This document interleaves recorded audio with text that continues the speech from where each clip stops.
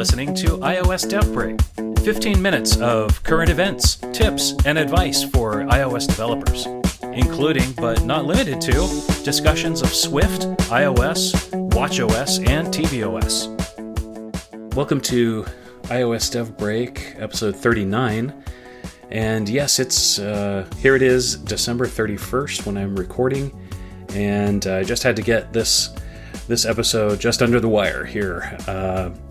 It's been a few months since I recorded an episode. Actually, I did record an episode in between the last one and now, but it didn't have the content that I really wanted to provide. So I might release that later on, sort of as a bonus episode or something like that. But mostly, I just wanted to reach out and say hello to everyone and just let everyone know that I'm still here. There's been a lot of things that have been going on in this year. As you well know, here we are, we're faced with yet another wave of the COVID-19 pandemic with the Omicron variant doing its thing. And so I hope that all of you are staying safe and healthy despite of those challenges. It's been no doubt a difficult time for all of us these past 2 years. Most recently, I've had some changes. I switched from my position that I was working as a contract developer for the Bleacher Report sports app, and now I, as of the end of November, I'm now working for Martian Craft, which is a huge honor for me. I've known about Martian Craft for a very long time, and I always sort of had it in the back of my mind that if an offer came from Apple or Martian Craft, that I would definitely take it. So the opportunity came up, and so I'm very happy about it, and it's a wonderful group of folks that I'm working with, and I'm just looking forward to learning a ton, and hopefully accomplishing a lot too in the meantime. So yeah, that's the latest for me. Also, with regard to it's been such a long time since there's been an episode. So much has happened. I think the last one I recorded was before WWDC, and the episode that I was referring to that I might release at some point kind of talked about my experience with WWDC. But if you want to hear my comments on it so far, there is a More Than Just Code episode. I'll put the link in the show notes for that. It was sort of a wrap up at the end of Dub, and it was really nice to chat with them. That was back after WWDC ended, and it was a nice little wrap up that I got to chat with the MTJC folks. But my feedback for it was I really liked having the remote format, and it. I thought Apple did a really awesome job this year. So, but you already know that, and that's like months ago, right? Now we're just thinking about the next one. Here we are at almost January of 2022. It'll probably be January when you listen to this. And some other things that have happened in the meantime too. I gave a talk at 360 iDev, and that was a blast. It was a little scary for me because I hadn't given a talk for a few years. So it was remote. And what was interesting was that for 360, they have you, at least in my case, they let me record it ahead of time. And the irony was that I was actually more nervous doing it that way than I was had I been just giving the talk live.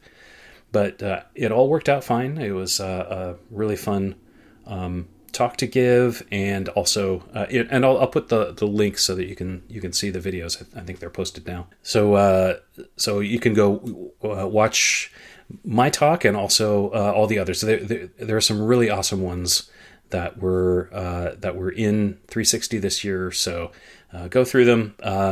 One of the ones that I really, really liked was the one from Josh Holtz. So check his out. That's all on provisioning, and he really breaks it down nicely. So I think you'll enjoy that one. Let's see, beyond that, I guess we actually can get on to sort of the show business here, the things that we usually do. I had a little bit of follow-up, and this was because I had mentioned about the template that I was using. I think it was Michael Flarup who creates that, and he does great work.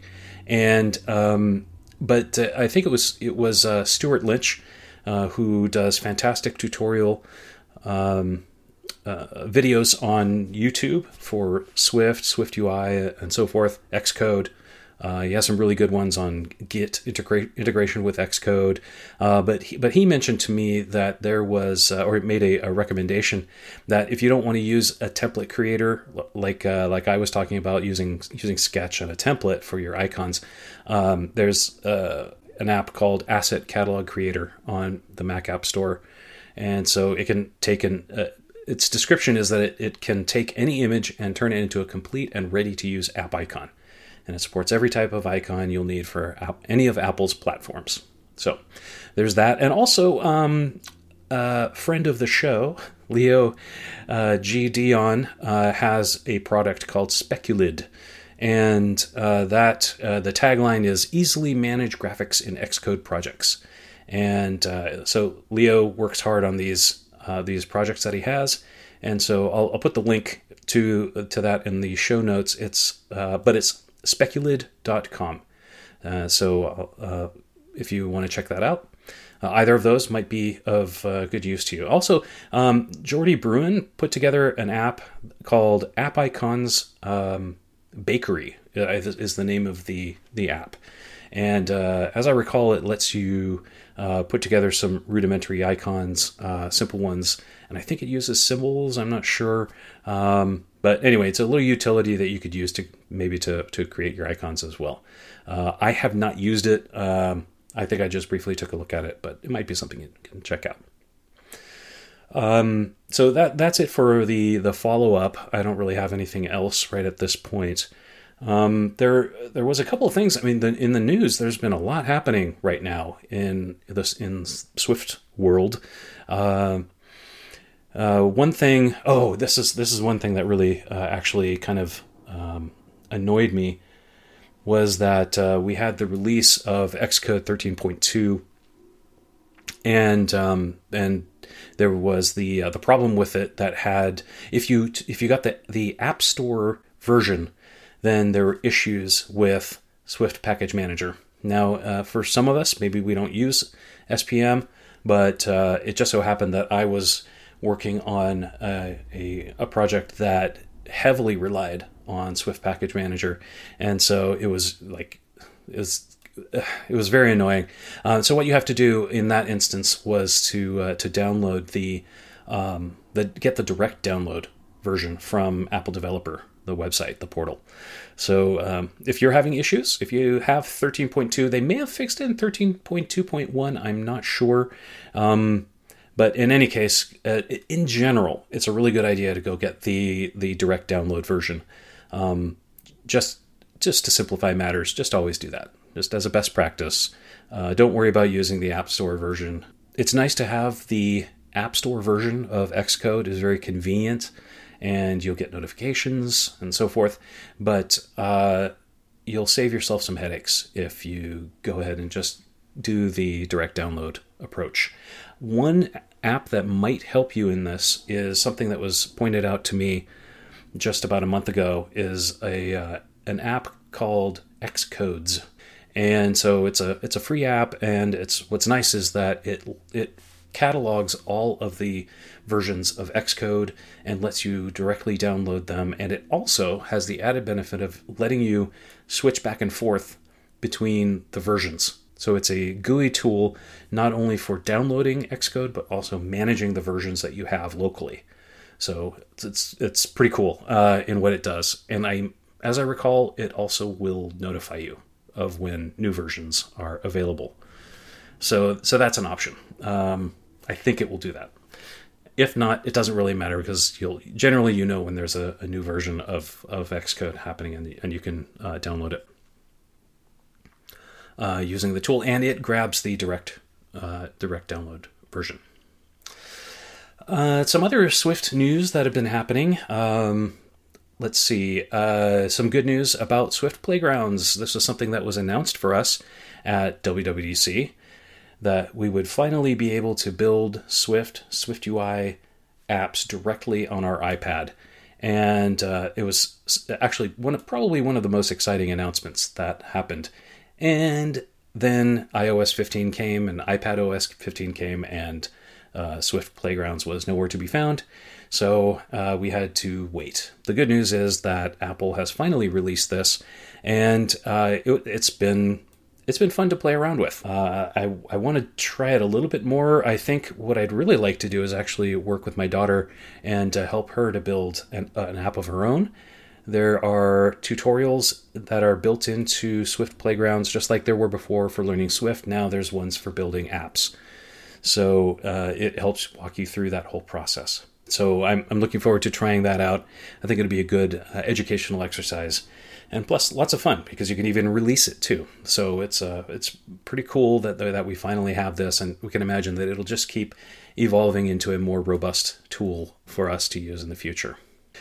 Speaking of Swift tools, another exciting thing that happened just this week is that there is a sort of an official Visual Studio Code extension or plugin for Visual Studio Code for Swift. And so that is pretty exciting. The information on that can be found at forums.swift.org, and there's a forum post entitled "Introducing Swift for Visual Studio Code," and this is actually I think it's posted by so it's by Tim, and I think this is the Tim of the Vapor Project, Tim Condon, I think is his name. I could be wrong on that, but I think that's who posted this. And so this is the 0.1.0 release, and you can get it on the Visual Studio Marketplace. And so the highlights of the extension are things such as automatic task creation, package dependency view, code completion, jump to definition, peak definition, find all references, symbol search, error annotations, and apply suggestions from errors, and also automatic generation of launch configurations for debugging with Core LLDB. And so this is the goal is to provide a first-class experience for developing Swift packages in VS Code. So it sounds like this is a really great move, I think, on their part, especially because Visual Studio Code has a huge user base, and I could really see a lot of folks wanting to use Visual Studio Code for their development work, especially for server-side Swift, like Vapor and so forth, in VS Code, more so than Xcode. Xcode, it works, and I've been dabbling a little bit. It works pretty well, but I guess Visual Studio Code has a little bit more sort of lightweight feel to it than Xcode does. So that might be something that you're interested in, especially if you want to start doing some server-side Swift, and if you don't really want to use Xcode for that. So check that out in the Swift forums, and I'll post the link to that also in the show notes. Let's see, there was one tip that I wanted to mention also for this episode, was that one of the things that I really, really do not like about Xcode is that if you use the shorthand notation for image literals for creating a UI image, there's the thing where you do # image literal, resource name, and then the name of your image. One of the things that Xcode tries to do is to make it so that little image appears in line in your code, but for me, it never works. So it's super annoying. And then most of the time, what I want to know is, what is the name of that image? So a hack that I had always done was go in and put in just make that line a comment. And if you comment it out, then it will actually print out that whole it'll print out the name of the resource that you are, the image that you're trying to create. And so I got to thinking there has to be a better way around this, and I don't even know why I didn't think about this until recently. But what I did was I went back and into the documentation for UI image, and turns out there is an initializer which is called it's init, and it's image literal resource name. And so this makes for a great workaround for that. If you hate it when your images get sort of messed up and they don't show up correctly, or if it just shows that little like gray cloud image, and I think you can double click on it and it'll give you a little drop down. But to me, that just is it's a feature in search of a problem. Because most of the time we, as developers, we know what the name of the thing is that we want to use. We don't care what it looks like, especially in our code. We don't want to see that.